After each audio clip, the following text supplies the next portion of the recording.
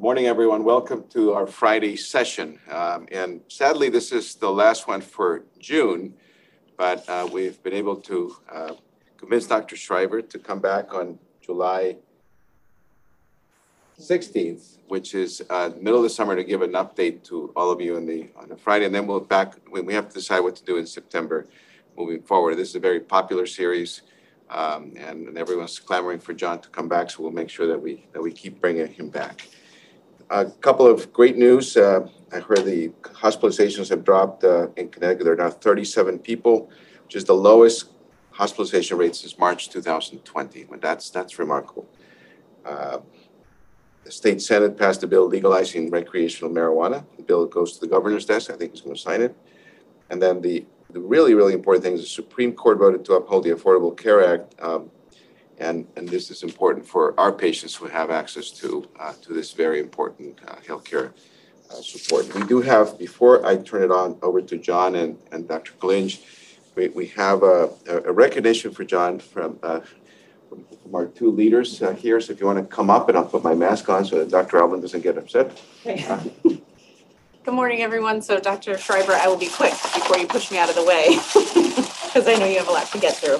But we wanted to give you the good, the bad, the ugly. It's a sprint, not a marathon, Dr. Schreiber. To our movie buff and our logo celebrity, thank you for everything that you do. We'd be lost without you. Thank you so much. I accept that on behalf of the entire community. So thank you very much. And Nicole has a long speech. I'm just kidding. Thank you. Very good. And with that, John, thank you. All yours. Thank you. Thanks very much. The team here has been fantastic and has provided me the platform to assist you in the community all these months. I will say also it's Juneteenth today, and I guess I'll make the comment that it's a great move forward. I think the country is recognizing our origins, both wonderful and flawed. And when we look that in the eye and we get our aspirational goals of life, liberty, and the pursuit of happiness for everyone in the United States, it's a big move forward. So celebrate this day, recognize the soberness, but also, in my view, the excitement of trying to meet our aspirational goals as a country. So with that, let's get going. There's a lot to talk about today. And I don't have a advancer here. So I can wave my hand and it will go forward. No, sorry. Thank you. Appreciate it. A lot to talk about. Now, as Juan said, we are in a good place in the United States. Actually, this has changed since I did this just a couple of days ago. It's about 10,000 to 12,000 new cases a day in the United States. Zero would be better, but this is a huge move forward and continuing decline towards pre-pandemic levels in the country overall. You'll notice also the hospitalizations across the country have really gone down in every age group. Those are all the various age groups, the elderly leading the way down to children. And again, hospitalizations are way down across the country. Now, that's not everywhere in the country. There's still some hospitalizations, but again, a big move forward. And in Connecticut, as Juan said, we are at a great point here. The decline in cases is moving us close to pre-pandemic levels in early March of 20. And a fantastic move forward. All of us longed for this day. A year and a half ago, we thought it would be a few months. It turned out to be 18 months. And I did this just literally 2 days ago, and that's now declined to mid-30s numbers of patients hospitalized in Connecticut. So excellent move forward. We are in a good place. And there's down to 0 to 1 to 2 COVID-related deaths per day in Connecticut, moving towards 0. Amazing progress. So all good news today. And this is just a couple of days ago, 0.3% test positivity. This is Connecticut's community spread. We are at target for almost every town in the state. Quite remarkable. So community spread is to a point in Connecticut we dreamed it would be a year and a half ago. Now, this is not true across the whole country, but New England is doing very well. And if you look towards our immunization, we are moving towards 80% of the population in Connecticut overall getting at least one dose of vaccine. This is single dose coverage, 90% for 65 and above. It's remarkable success and among the best in the world for immunizations. Connecticut and actually Vermont, Massachusetts is getting much better, is close to this. So New England in general has done well, and it's reflected in the drop in cases, hospitalizations, and deaths. In the United States, over 310 million doses have been administered. It's a success, and I think if you look at it, there are 145 million people who have been fully vaccinated, and 52% of the total population has gotten one dose. But remember, the total population doesn't reflect who's allowed to be immunized, and if you go down to adults, for example, and you can see percent 18 and above, 65% of the country's gotten one dose and 55% are fully immunized in adults. So we've made a lot of progress. Is it enough? Is it going to be enough? And I think that's going to be the question as new variants sweep through, and I'm going to show you some data on that. Now, unfortunately, numerous states are not where we are and have under-immunized populations. If you look at Idaho, Wyoming, Alabama, Louisiana, Mississippi, they're all in the 30s, and in fully immunized in the 20s in Mississippi. So this is an unprotected population. Even if 25% of them had disease, it's still below thresholds for herd immunity, and it's a problem. And they are vulnerable to resurgence. This is Alabama, for example, immunizations, and you can see with the exception of Birmingham and Huntsville, maybe one other, most of the counties, townships in Alabama are under-immunized. And it's a problem. And it's now being reflected in cases in Alabama. There's a 35% increase in cases in Alabama over the last week. Now, it's not a lot of cases yet, 221, but it's increasing. It's the exact opposite of what happened in Connecticut, Massachusetts, Vermont, Maine, New Hampshire, the exact opposite of what's happening. So you under-immunize, there's some case increases. We have to watch this very closely, and deaths have increased in Alabama as well. Still a very small number, but going the complete opposite direction of what we need to do. Now, if worldwide, things are getting a little bit better in areas that were hard hit. The EU is in a better place. England, I'm going to talk about, but South America continues to be very hard hit. And in my mind, the United States, with a strong traditional connection to the rest of the hemisphere, needs to intervene and get vaccines down there and do whatever we need to do to immunize the populations in South America.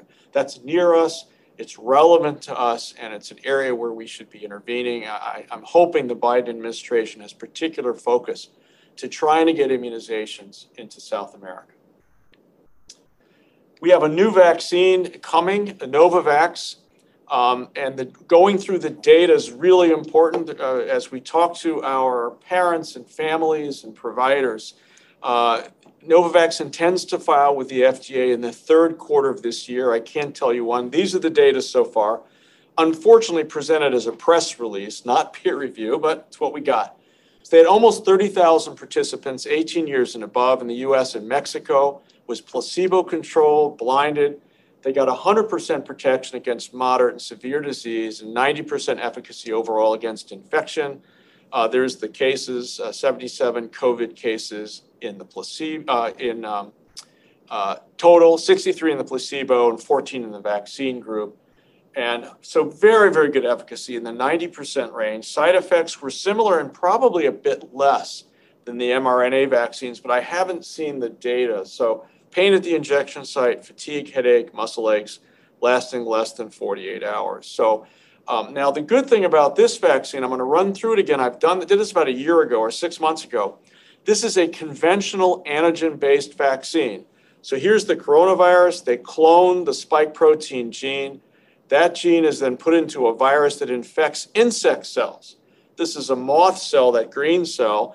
You infect it with a baculovirus that has the gene for spike protein. The moth cell cranks out thousands and millions of spike protein molecules in trimeric form. It assembles trimers. It's very good.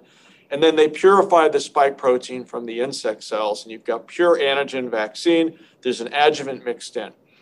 So that vaccine, I think, actually will be very important as we move to trying to immunize children, where it's a more conventional vaccine made exactly the same, similar to the way hepatitis B vaccine is made and others, where there's a long track record of giving antigen-based vaccines to infants. So I think this vaccine is very promising and look forward to more data and FDA licensure coming this fall. Now, long-haul COVID, this is a really interesting study. It's a white paper by Fair Health, which is a nonprofit that followed health insurance claims. It was Medicare and Medicare supplemental and did not include Medicaid. We just need to be aware of that. And what they found following health insurance claims in COVID positive patients, that about 5% ended up having some sort of long haul symptoms, 30 days or more, pain, breathing difficulties. And now we're also seeing disturbances in cardiovascular. And whether this is going to bear out or not, but hyperlipidemia in those patients popped up, and they hadn't had it in the past.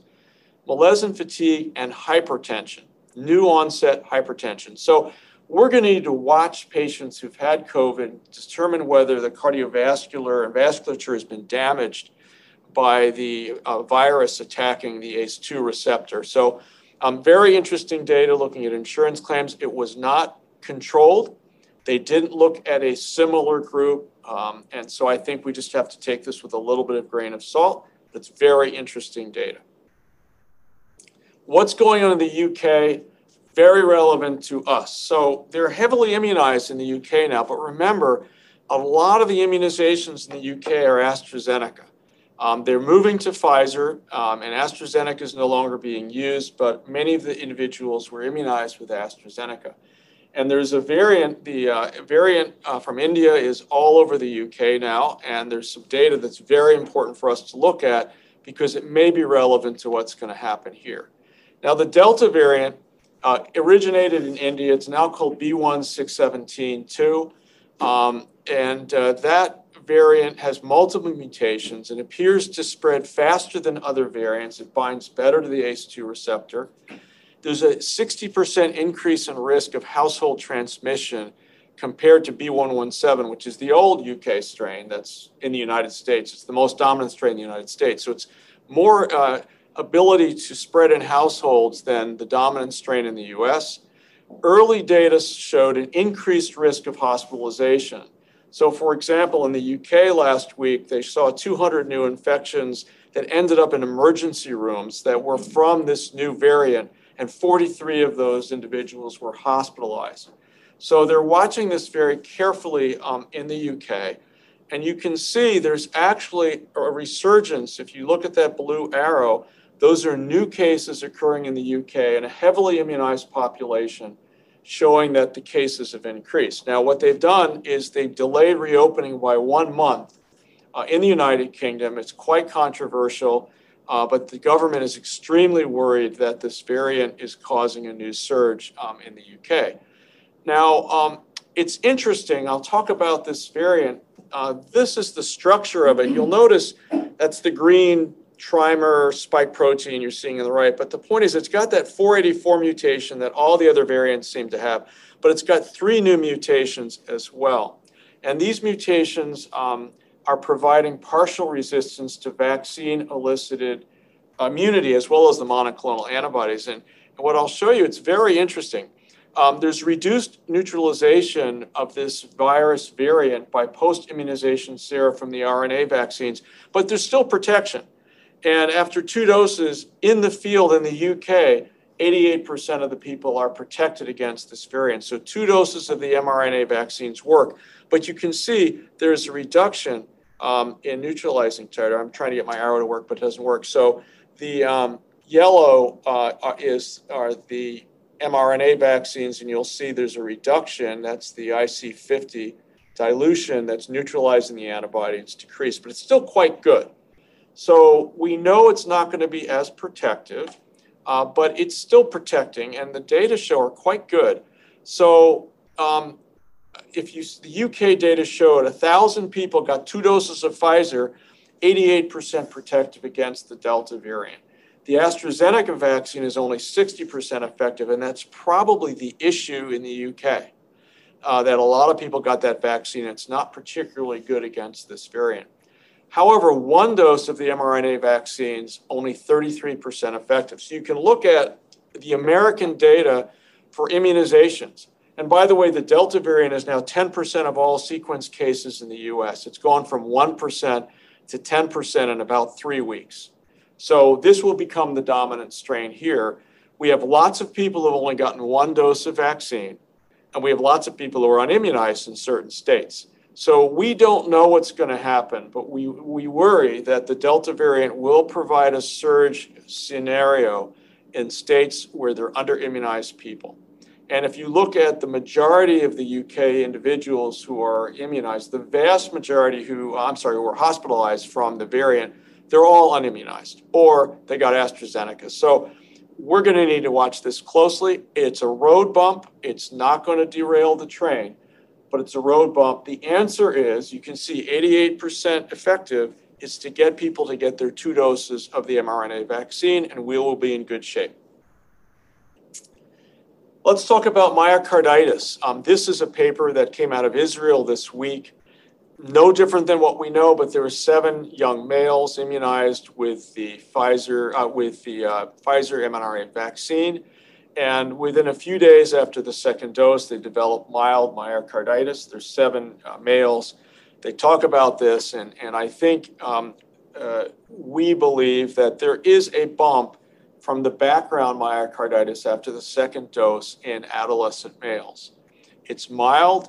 They've recovered. You look at all these kids, they recovered within a few days and were discharged from the hospital.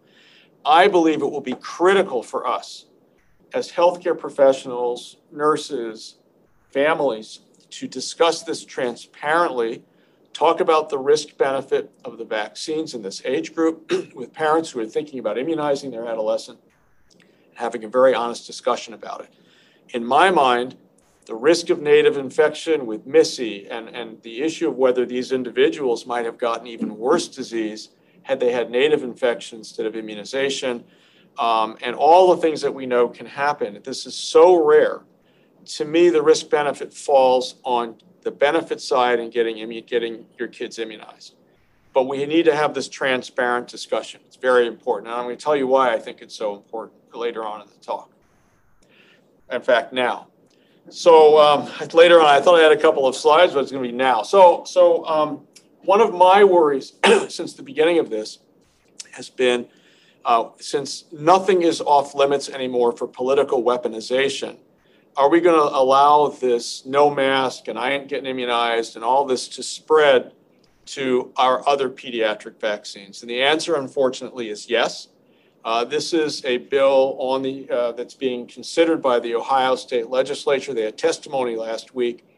This bill, 248, prevents mandatory vaccinations of all kinds in Ohio and prohibits public disclosure of anyone being vaccinated. So if you were in a school and parents chose not to immunize, you wouldn't know. The school system would know. All mandatory school immunizations would be done away with. And I think we need to reflect on this very seriously. This is not the right thing to do. We need to separate out our pediatric vaccines. We have decades of experience of safety, efficacy, and prevention of disease in this country. Our children live to adulthood because of these vaccines. So we cannot let this spread, but it's going to involve careful and non-judgmental education that the pediatric vaccines, Haemophilus influenza B, pneumococcus, diphtheria, are safe and effective in infants and children. We have decades of experience, and they are substantially the cause of the health of the children in the United States. We do not want to move backwards. Now, I believe a year and a half ago when I first started, I shared some of this with you, but I'm going to go through it again. This is a cemetery about a mile from my house. I'll be buried there. My family's buried there. This cemetery dates to 1755. It's unique in that it's still in continuous use. So it just lets you know how small the town is. It's continuous use. Now, as you walk through the cemetery, it's really a history of public health in the United States because the early stones are predominantly children. And I'm going to walk through one family here. This is a series of stones in a row. There are lots of them like this. This is an amateur stone, probably carved by the father. Patience, the daughter to Hezekiel Cook, died August 16th, and that's age 2, 1773. August 16th, summer. So, it could be diphtheria. It could have been meningitis. It could have been measles. We don't know. But right next to that stone is in memory of Benjamin. By the way, the father's getting better at carving these stones. He's got practice. Benjamin died 2 days later, August 18, 1773, at age 10. So something's sweeping through this household. And they lost the next kid who held out till April. It's Eunice, who was a teenager and died in April 1774. And if you go through this cemetery, there are lots of families like this. And you realize in 1773 in Massachusetts, you had 8 or 9 children and you expected most of them to die. And 1 or 2 of them reached adulthood. In 2021, our parents expect all their children to live to adulthood. And immunization is the greatest public health success in history to prevent pediatric deaths. That's just factual. And you can go through every one of these diseases, whether it's whooping cough or diphtheria or meningitis from H. flu B, which, by the way, here's a great story for you. Last week, I was on the clinical service, and I was like the Tin Man. I was a little rusty, and Juan gave me some oil to get me moving. And I saw a case of an 11-month-old with bright purple buccal cellulitis, okay? So I knew that was Haemophilus influenza type B. We switched the antibiotics and we worked up the kid. The kid got better and the new antibiotic that covered H. flu B, and that's what it was. And none of our residents had ever seen a case because the H. flu B vaccine wiped it out. But when I was a resident, we admitted 2 or 3 of those kids a week. They had meningitis. They were sick. It was the highest cause of acquired mental disability and cognitive problems of children in the United States. All gone from immunization. So our parents, many of them have never seen these diseases. It will be critical for us to separate out the pandemic from the safe, effective vaccines that we know work in children so we don't have epidemics moving forward. These bills are in several states. Nothing is off limits to be weaponized now, and it will be our obligation to lead our families to understand the crucial nature of this. And I actually showed these stones when we were in Ohio for many years at Case Western, Rainbow Babies and Children's, the same flurry. And if you want to put kids in the ground, you pass a bill like that where you have optional immunization for everything and nobody knows. And we will have kids put in the ground. So I think it's very important. I didn't want to end on that note. Today in Connecticut, in New England, and the United States, COVID infections and deaths are declining. We are in a good place. It's exciting. The USA has immunized 64% of the adult population, and a huge success. Okay, we could do better, but it's pretty darn good. We have work to do. Connecticut immunizations among the best in the world, and you can see that reflected in our community spread is dropping down, and it might even get to 0. The southeastern part of the United States, however, and parts of the West are significantly under-immunized, and with the Delta variant in the country, we are placing ourselves at risk to have infections in those areas. Vaccine choice, this is the bad, this is the ugly.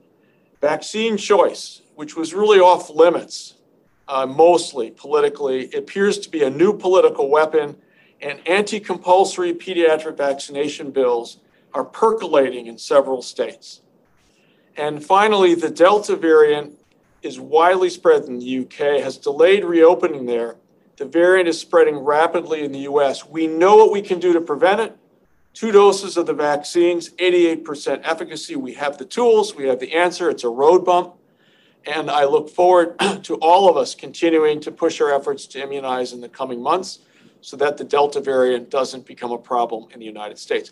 I won't see you for a few weeks. Again, thank you so much for all your attention, support, and being part of this wonderful community in Connecticut over the past months. We'll see you in a few weeks. Thank you. Thank you, John. Although we'll see you in a few minutes for questions, so you're not going too far. Next, we're going to have Dr. Janine Collinge, who's going to talk about the perspective and increase in screen time. And Janine was trained at UMD and J. Robert Wood Johnson for medical school.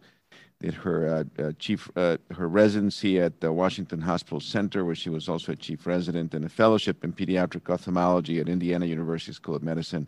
And she has been with us for a few years, doing some tremendous work. So I'm going to pass it on to her to share her wisdom. Janine? Great. Thank you, Dr. Salazar. Can everyone hear me okay? Yes. Excellent. So I'm going to share my screen. Let's see. Let's see. Pardon me. Okay. So here we go. All right, and all right. Thank you very much for that kind introduction. As Dr. Salazar mentioned, my name is Janine Collinge. I'm a pediatric ophthalmologist here at Connecticut Children's. And thank you for inviting me to speak about screen time during the pandemic. Hopefully I'll have a few bits of wisdom to share with you and maybe some helpful tips for how to take care of yourselves, your families, and your patients. So I have no conflicts of interest to disclose, and Dr. Salazar gave an excellent introduction. I have been working in pediatric ophthalmology for about 8 years and have a variety of experience that I've brought here to Connecticut Children's to help expand our patient access to care for things like cataracts and glaucoma and retinopathy of prematurity, in addition to managing the more bread and butter stuff like amblyopia and strabismus. But today, I'd like to talk to you about screen time. These are my objectives for the discussion. I have a brief case just to illustrate what we've all been dealing with for screen time concerns related to patients and parents over the past year or so, some statistics on screen time, and then just a discussion of the evidence of how screen time may or may not be affecting vision and visual health, along with some practical recommendations. So this is a case that I see not too infrequently in my office, especially with the start of virtual learning. This could be anybody in your office as well, and sometimes happens multiple times a day, multiple times a week. We'll get a young girl or a young boy who comes in with kind of vague complaints: intermittent blurry vision, occasional double vision, hard to quantitate how much it's there, what makes it better or worse, if it's better at distance or near. They might say that things are a little bit irritated for their eyes, but they're otherwise healthy and have no significant ocular or family ocular history. And you would elicit from them that they, like everybody else that they know, has been doing a lot of virtual learning, and the parents are appropriately concerned about this impact on their symptoms. So they're worried about what's going on with their child's eyes. They're worried about things like headaches. Is the screen time causing this? Is the screen time causing permanent damage to the eyes? Are there any things that we can do to help how the child is feeling? Any advice for screen time just in general for kids? Because this is not something that's often covered for families. And in my perspective, they don't often feel like they have good information on what's an appropriate amount of screen time for their kids. And then, of course, the wonderful discussion of these magical blue blocking glasses. Do they help? Do they not help? Are they worth it or not? So what we can tell them are some basics of what's been going on with screen time in general over the past few decades. In 2010, the Kaiser Family Foundation did a study and found that kids are spending a significant amount of time on screens each day.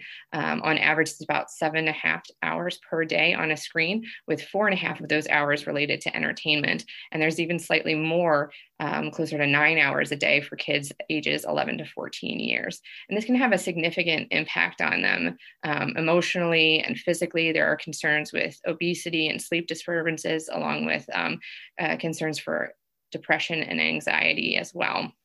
So the World Health Organization has taken this on as a significant health concern for children and recommending that we get kids away from screen times quite so much, get them back to play to help impact these potential negative disturbances to their growth and development related to excessive screen time.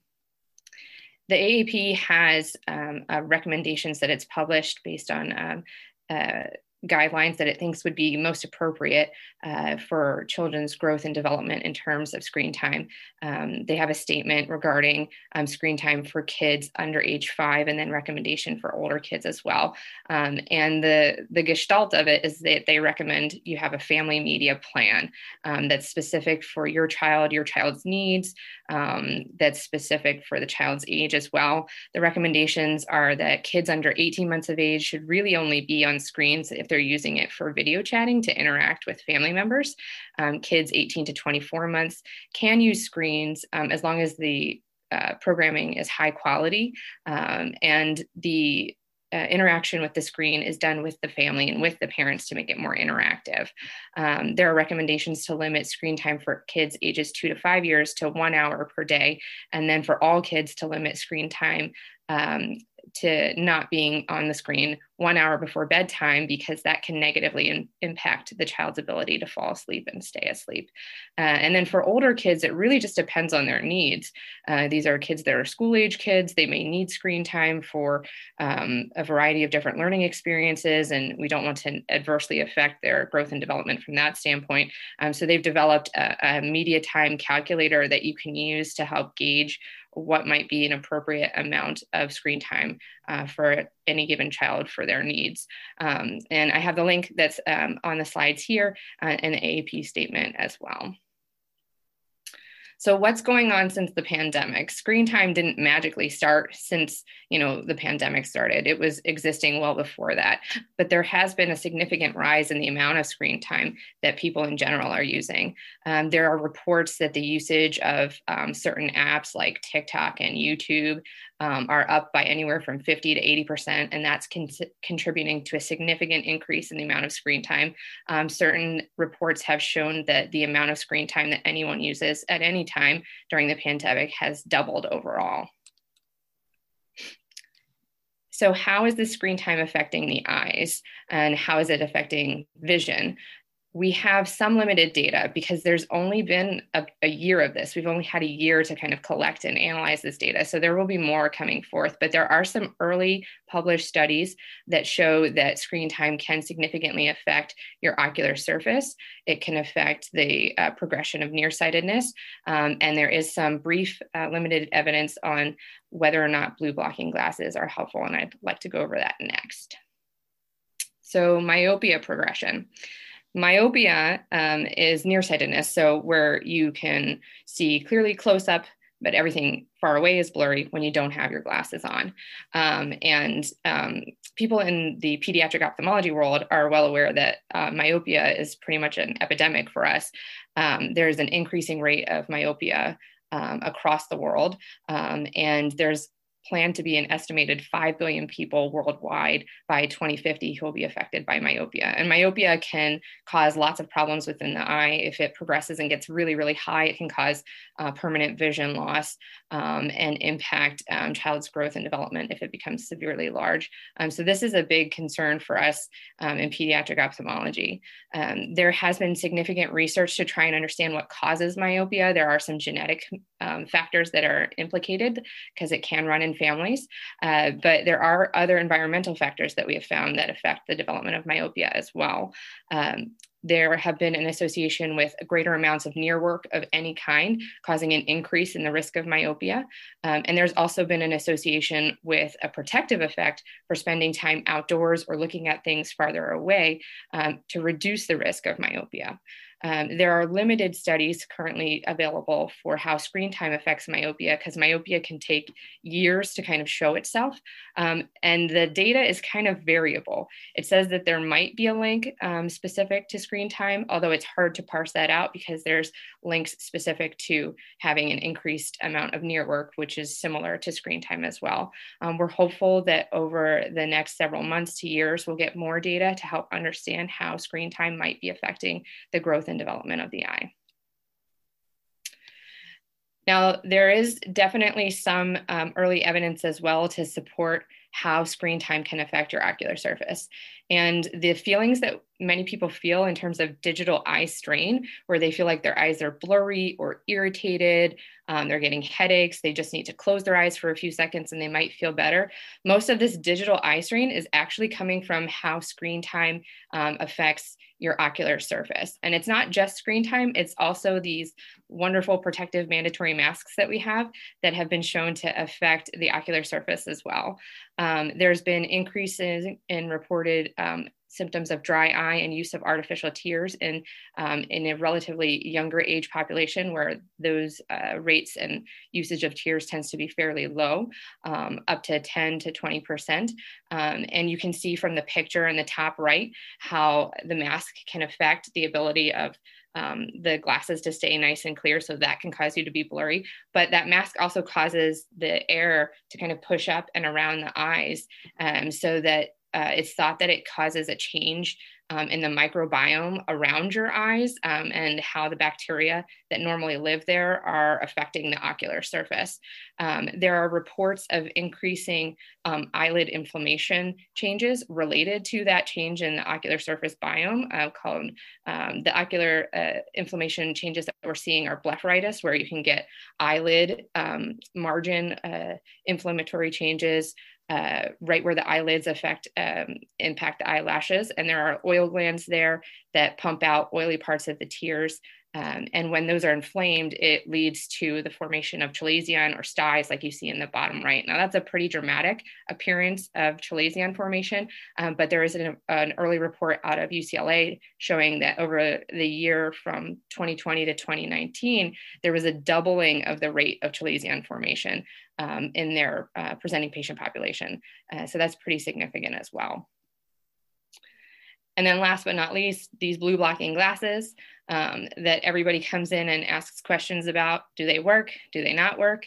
The short answer is not really. The longer answer is not really. Anecdotally, I have patients and parents who will tell me that they feel better and they think things are easier to see. And if that's the case, then wonderful. They're not found to be harmful. But there have been a small handful of studies showing that in a double-blind fashion, if participants are using the blue blocking glasses, it does not seem to reduce their reported symptoms after a prolonged near work. And then if you do formal measurements of their accommodation, their ability to focus for a long time at close up, it also does not change whether or not the blue blocking glasses are in place. So what can we tell our patients and our parents and our families about screen time and things that we can do to help manage the increased need for screen time that we'll have for the foreseeable future? What I tell my patient parents and families is to try and follow the AAP screen time guidelines and to set up a family media plan and to try and create a system where it's going to be sustainable for kids to have more screen time over time. I like this infographic on the bottom right from the American Academy of Ophthalmology because it gives a lot of information in a short little packed area. We like to tell families about the 20-20-20 rule, which is where every 20 minutes you spend 20 seconds looking at something 20 feet away, maybe out a window or stand up and walk around.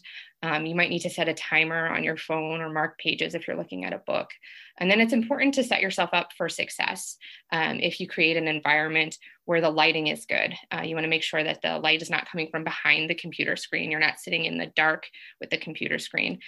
You get a large enough computer screen that you can, so it's better to use a laptop than it is to use a phone. Better to use a laptop than a tablet if you can. And then keeping an appropriate distance away, having the screen be about an arm's length distance away helps to relax the eye's need to focus over time. Occasionally swapping out the screen for a real book might help to change the focus of the eyes. And then of course, taking time to separate yourself from screen before bedtime so that it does not adversely affect your sleep. We also recommend, because the prolonged near work and screen time can affect the ocular surface, that keeping up with regular eye surface hygiene is helpful to prevent symptoms or address symptoms if you're having them. So having warm compresses and artificial teardrops available if you're feeling itchy or scratchy or burny can be really helpful, although the placement of tears into kids' eyes is sometimes a little bit dramatic and they might end up crying them out. So I honestly like the idea of doing forceful blinking. And I'll tell my parents and families if they kind of blink like 5 or 6 times in a row, it'll start to pump the tears over the eye and lubricate the surface and can help improve comfort and symptoms. So when to refer, just because we've seen increased in screen time and increased in maybe eye complaints that may be attributable to screen time doesn't mean that kids aren't still developing real eye and vision problems that need to be addressed. So we can try these kind of conservative measures and suggestions for kids and families and see if they help.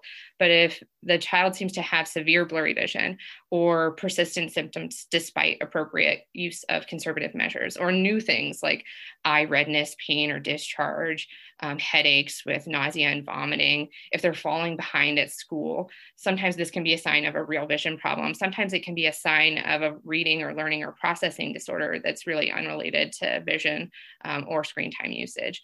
And it's important that we address those for kids because those are still pretty active even during the pandemic. So that's all that I have to share for screen time. Thank you so much for your attention. Thank you for listening, and I'm open for some questions. I also have references and resources if you need. And I'll stop my share. Thank you very much, Janine. I don't have my blue glasses today, but I think John does. So we'll ask that question in a minute. We have a number of questions, and let me begin with you, Janine. There's a question with Dr. Corcoran. It says, blue light blocking glasses are meant to help avoid pineal disruption and melatonin secretion, thus avoiding delayed sleep onset. In that case, they can be helpful of use in the hour or two prior to bedtime. Any comments on that? I think that that's a reasonable and maybe appropriate use of it. We get a lot of families that come in who have had the glasses marketed to them specifically that they will reduce their visual symptoms and their kind of digital eye strain. And I think if people, see a benefit for other things related to the blue blocking glasses, that's perfectly wonderful. And honestly, if you feel better wearing the blue blocking glasses, go right ahead. But it's assuming that they're going to relieve those visual symptoms, I think is not necessarily accurate. Another interesting question for you is, since swapping for a real book is a protocol for practice screen time hygiene, is there any information about prolonged reading of a real book, whether it has similar symptomatology or does the real prolonged reading not have the negative effects on the eyes? Swapping the screen time for the real book is a suggestion from the Academy. I don't know that they have evidence behind it. If you're doing near work of any kind, you're going to blink less often. And so it's going to have a similar effect to your ocular surface. It's just going to change the stimulus and the exposure of the eye to light. And so maybe if the change of that light stimulation from the screen is different, you might experience some improved symptoms. But to my knowledge, there's no evidence to support it. It's more just a suggestion. And it may more involve like changing your fixation, pausing, closing your eyes, the activities of changing your eye focus point that are involved with swapping out a book to the screen. Great, thanks. We'll come back to you in a minute. John, as COVID continues to circulate in the community, is it reasonable to expect that the vaccinated population will have a natural boost to their immunity through continued exposures? It's a great question. Continued exposures, we don't know the answer to that. There haven't been, as far as I know, a study surveying vaccinated individuals in a community where there's community spread and seeing if they boost. It's a good study. That would be very difficult in New England right now because our community spread is so low. We're probably not being exposed. But it's an interesting idea as a study in communities where there's a lot of spread still. Are people self-boosting with exposures? And I don't know the answer to that. It's an interesting question. John, if one mRNA vaccine, Pfizer, is 88% effective against the Delta variant, can we assume Moderna is the same? Yes, I think I would assume that they've been extremely aligned and similar in all of the protective efficacy experiments that have been done. So I would assume they're aligned, and both of them with 2 doses would be highly protective against the Delta variant. From Dr. Zelneritis, how would a Delta variant surge in states with low vaccination rates? would that affect our travel policy to regard to those states by vaccinated employees and learners here? It's a great question. It hasn't happened yet, although you saw the Alabama data, they're increasing. One of the challenges I went on the CDC website and their variant data is May 22nd is the latest update, not helpful. So I don't have a real-time understanding of, are we seeing the variants in Alabama, for example, and that increase, that 35% increase they had, did we do molecular testing on those isolates and determine are they Delta variant? The answer is I don't think so. So I think this will come out over the coming weeks. We will find out in some of the states where there might be some increases due to underimmunization. And if Delta variant is there, I believe that question will need to be addressed at that time, Ed. Right now, probably not. Another question. Is there any antibody protection against the Delta variant for people who previously had COVID of a different variant? Great question.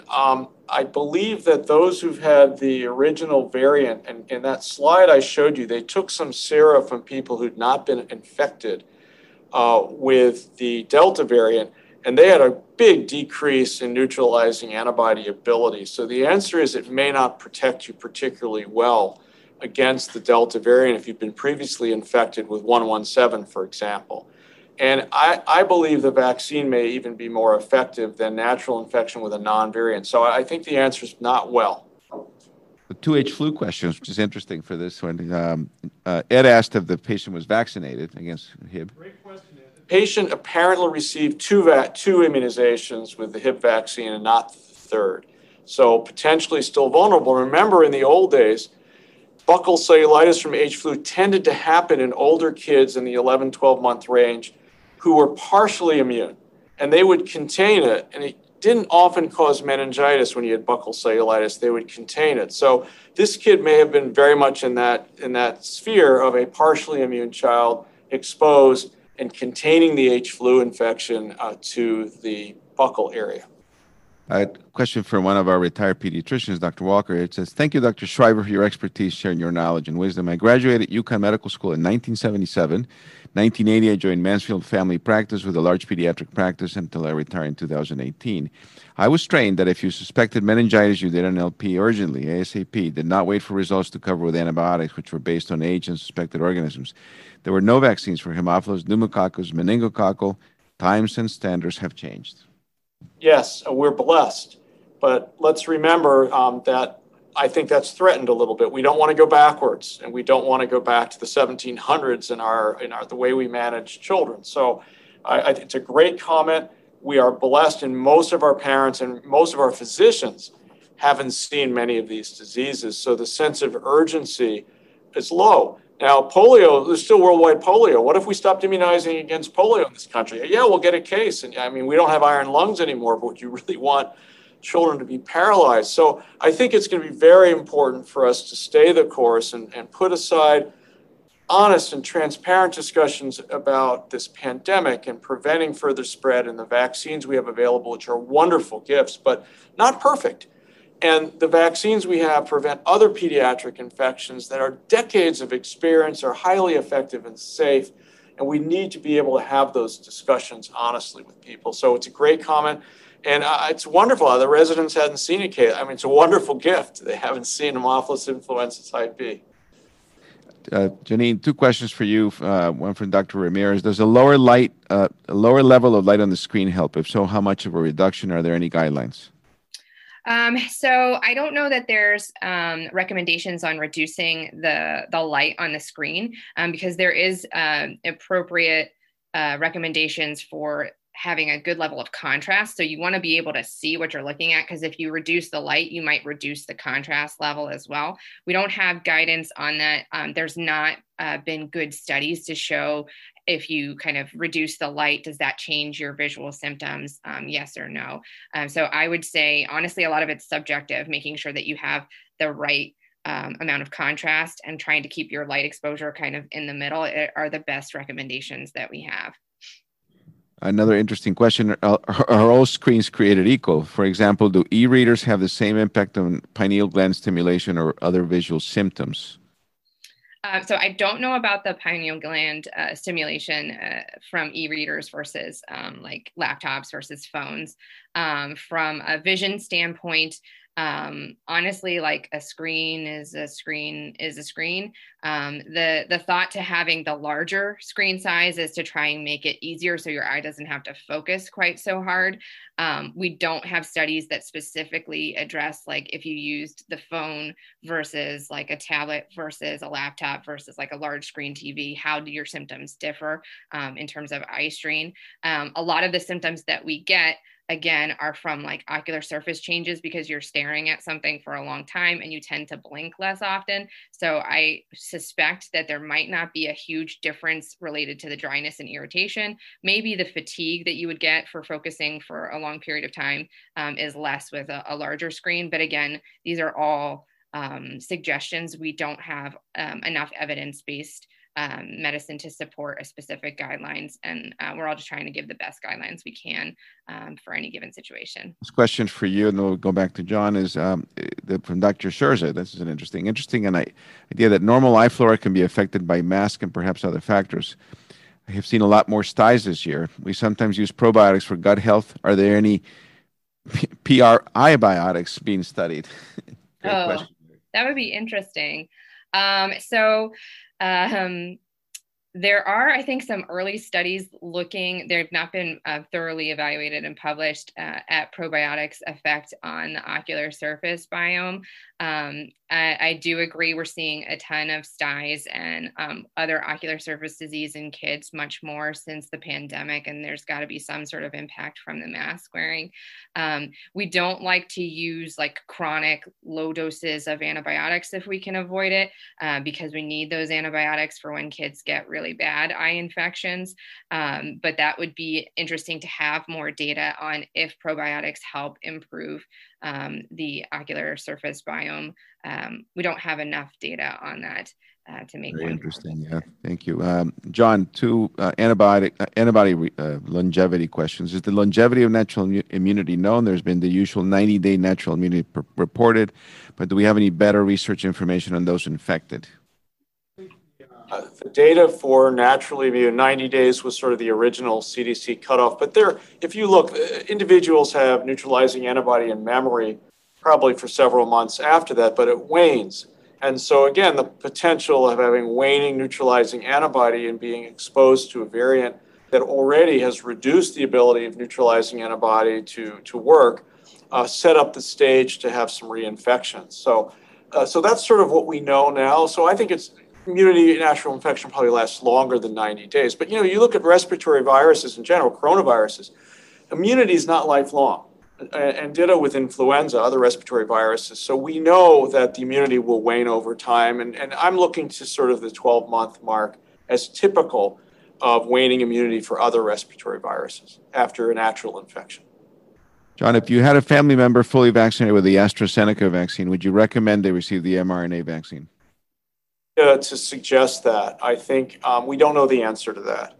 Certainly when boosting occurs, whatever time the CDC suggests that we move to a booster dose next year, perhaps late this year, I probably wouldn't reuse the AstraZeneca vaccine. And it's being abandoned in most of the EU now and most of the rest of the world. Its protection doesn't appear to be as effective against a lot of these variants. So I don't think I would reimmunize with mRNA vaccine. I don't have any data to suggest that, but certainly when booster time comes, I would want to make sure that we would move to a more effective vaccine at that time. Dr. Gilpin, similarly, a patient lives in Dubai, received the Chinese vaccine, had COVID. Should she get Pfizer now? Husband, no COVID, but had Chinese vaccine. Should she get Pfizer? No data. It's a great question. And we haven't seen data from that vaccine that's randomized and placebo-controlled. And we don't know the answer to that. Could be a great vaccine. There could be faster waning immunity, or I just don't know. I do know that coming into the United States, it's possible that those vaccines may not be acceptable. For example, if you came from another country and you're going to work in a healthcare system that's mandating immunization looking ahead, it may be that the mRNA vaccines would be required at that time. I don't know the answer to that. Great question, and one we're going to have to grapple with. But be aware, a lot of the rest of the world now, the EU and others, and England, are moving to the Pfizer and other mRNA vaccines, and then we have Novavax coming as well. So I think we're going to have multiple effective platforms with good randomized placebo-controlled data. I haven't seen those data from Sinovac. I just don't know. And another question. I have a 12-year-old who's very healthy. I'm worried about myocarditis. Would you recommend vaccination of that 12-year-old? So I think this is the $64 million question. And I do the same thing I did, I think, when the vaccines first came out. What's the risk benefit in my mind for my family? So I look on the risk is a very small number of mostly male adolescents are getting transient myocarditis several days after the second dose, probably vaccine related, not 100% sure yet. So that's the risk. And as I saw from the Israeli data I just presented you, all of those kids got better in a few days and went home. And then you have the risk of, adolescent getting sick, and maybe if they were genetically predisposed to get more inflammation from the vaccine, they're even worse with natural infection. You've got MIS-C, you've got multi-organ disease, and then I showed you the long hauler issue. Am I setting up my adolescent to get hypertension at age 30? I don't know the answer to that. I think there is risk to natural infection that is still evolving and appears to be very significant. So in my mind, the risk benefit falls to giving the immunization. But that thought process needs to occur in every family, every mother, every father. They are the advocate for their children. And my job will be to show the facts and my thought process and help them through what their decision is on that. Bruce Cohen comments that I don't know the data here yet, and apparently the UK has decided the risk of vaccine does not warrant adolescents getting vaccinated, even in concern with Delta variant. Are we worried that people in the US will see that and decide not to vaccinate their kids? I haven't seen that UK decision. Just reviewed their government website, so it must be new. Yes, I think it will factor into our discussion with our parents and families, absolutely. But I haven't seen it. In July when we come back. Will be more discussion about this, and hopefully we'll have more data about it. Dr. Begley, Amanda Begley, we're starting to see surges across the country in RSV now that many people are going back to their normal life. It seems like adults and older MS children are probably the main conduit to spread the young infants. Could we use this new knowledge and mRNA vaccine technology to vaccinate adults and older children and therefore prevent spread to younger, smaller infants? Great question. So yes, RSV is out there in June. It's a little strange. And to me, it's kind of refreshing. I think it shows that we're moving back to more normal contact. Now, that's what I just saw. I had a slide, but it was too many. If you look at all RSV tests in the United States right now, last week, 20% were positive. So there is an RSV outbreak. It's much less in our region. I don't remember the number in Connecticut. There's still a positivity rate. It's pretty low. So RSV is back. The application of mRNA technology to other difficult respiratory viruses is absolutely a potential. And there are companies and research labs already looking at that. So I think it's an incredible opportunity. The vaccines are tremendously immunogenic and work. And could this work for RSV? Could you isolate a little piece of the RSV virus that was very protective and make an mRNA vaccine? Ditto with some of the other respiratory pathogens, paraflu, others. The answer is, I think the technology's there and there's active research looking into it. So great question. Great. It's 9 o'clock. We got to get you all back to your office and work. I want to thank everyone for their participation over the last several months for the Friday session. John, thank you very much for what you have done. Janine, thank you again for just great information about screen time. I think I'm just going to go to sleep at 7 p.m. now and forget the computer. Maybe that's the way to go. Sounds good. The classes are going to go away, so that's great. Just a reminder, on Tuesday we have a terrific grand rounds. Dr. Michelle Cloutier will be presenting the revised new guidelines for asthma therapy. She actually was the senior author of the guidelines at the NHLBI at the NIH, so please join Dr. Cloutier on Tuesday grand rounds. And then we'll come back with John later back in July. We'll bring him back with lots of new information. I'm sure there'll be... July 16th. And then the last thing, if at 10 o'clock today, we have Dr. Rachel Levine, who is the Assistant Health Human Services Secretary, who will be hosting very specific sessions for us here at Connecticut Children's. There's a login that we have put in the chat. Please register. It promises to be a really good presentation from Dr. Levine. We're really privileged to have her at 10 o'clock. Other than that, be safe, have a great weekend, and we'll see you on Tuesday. Bye-bye. Thank you.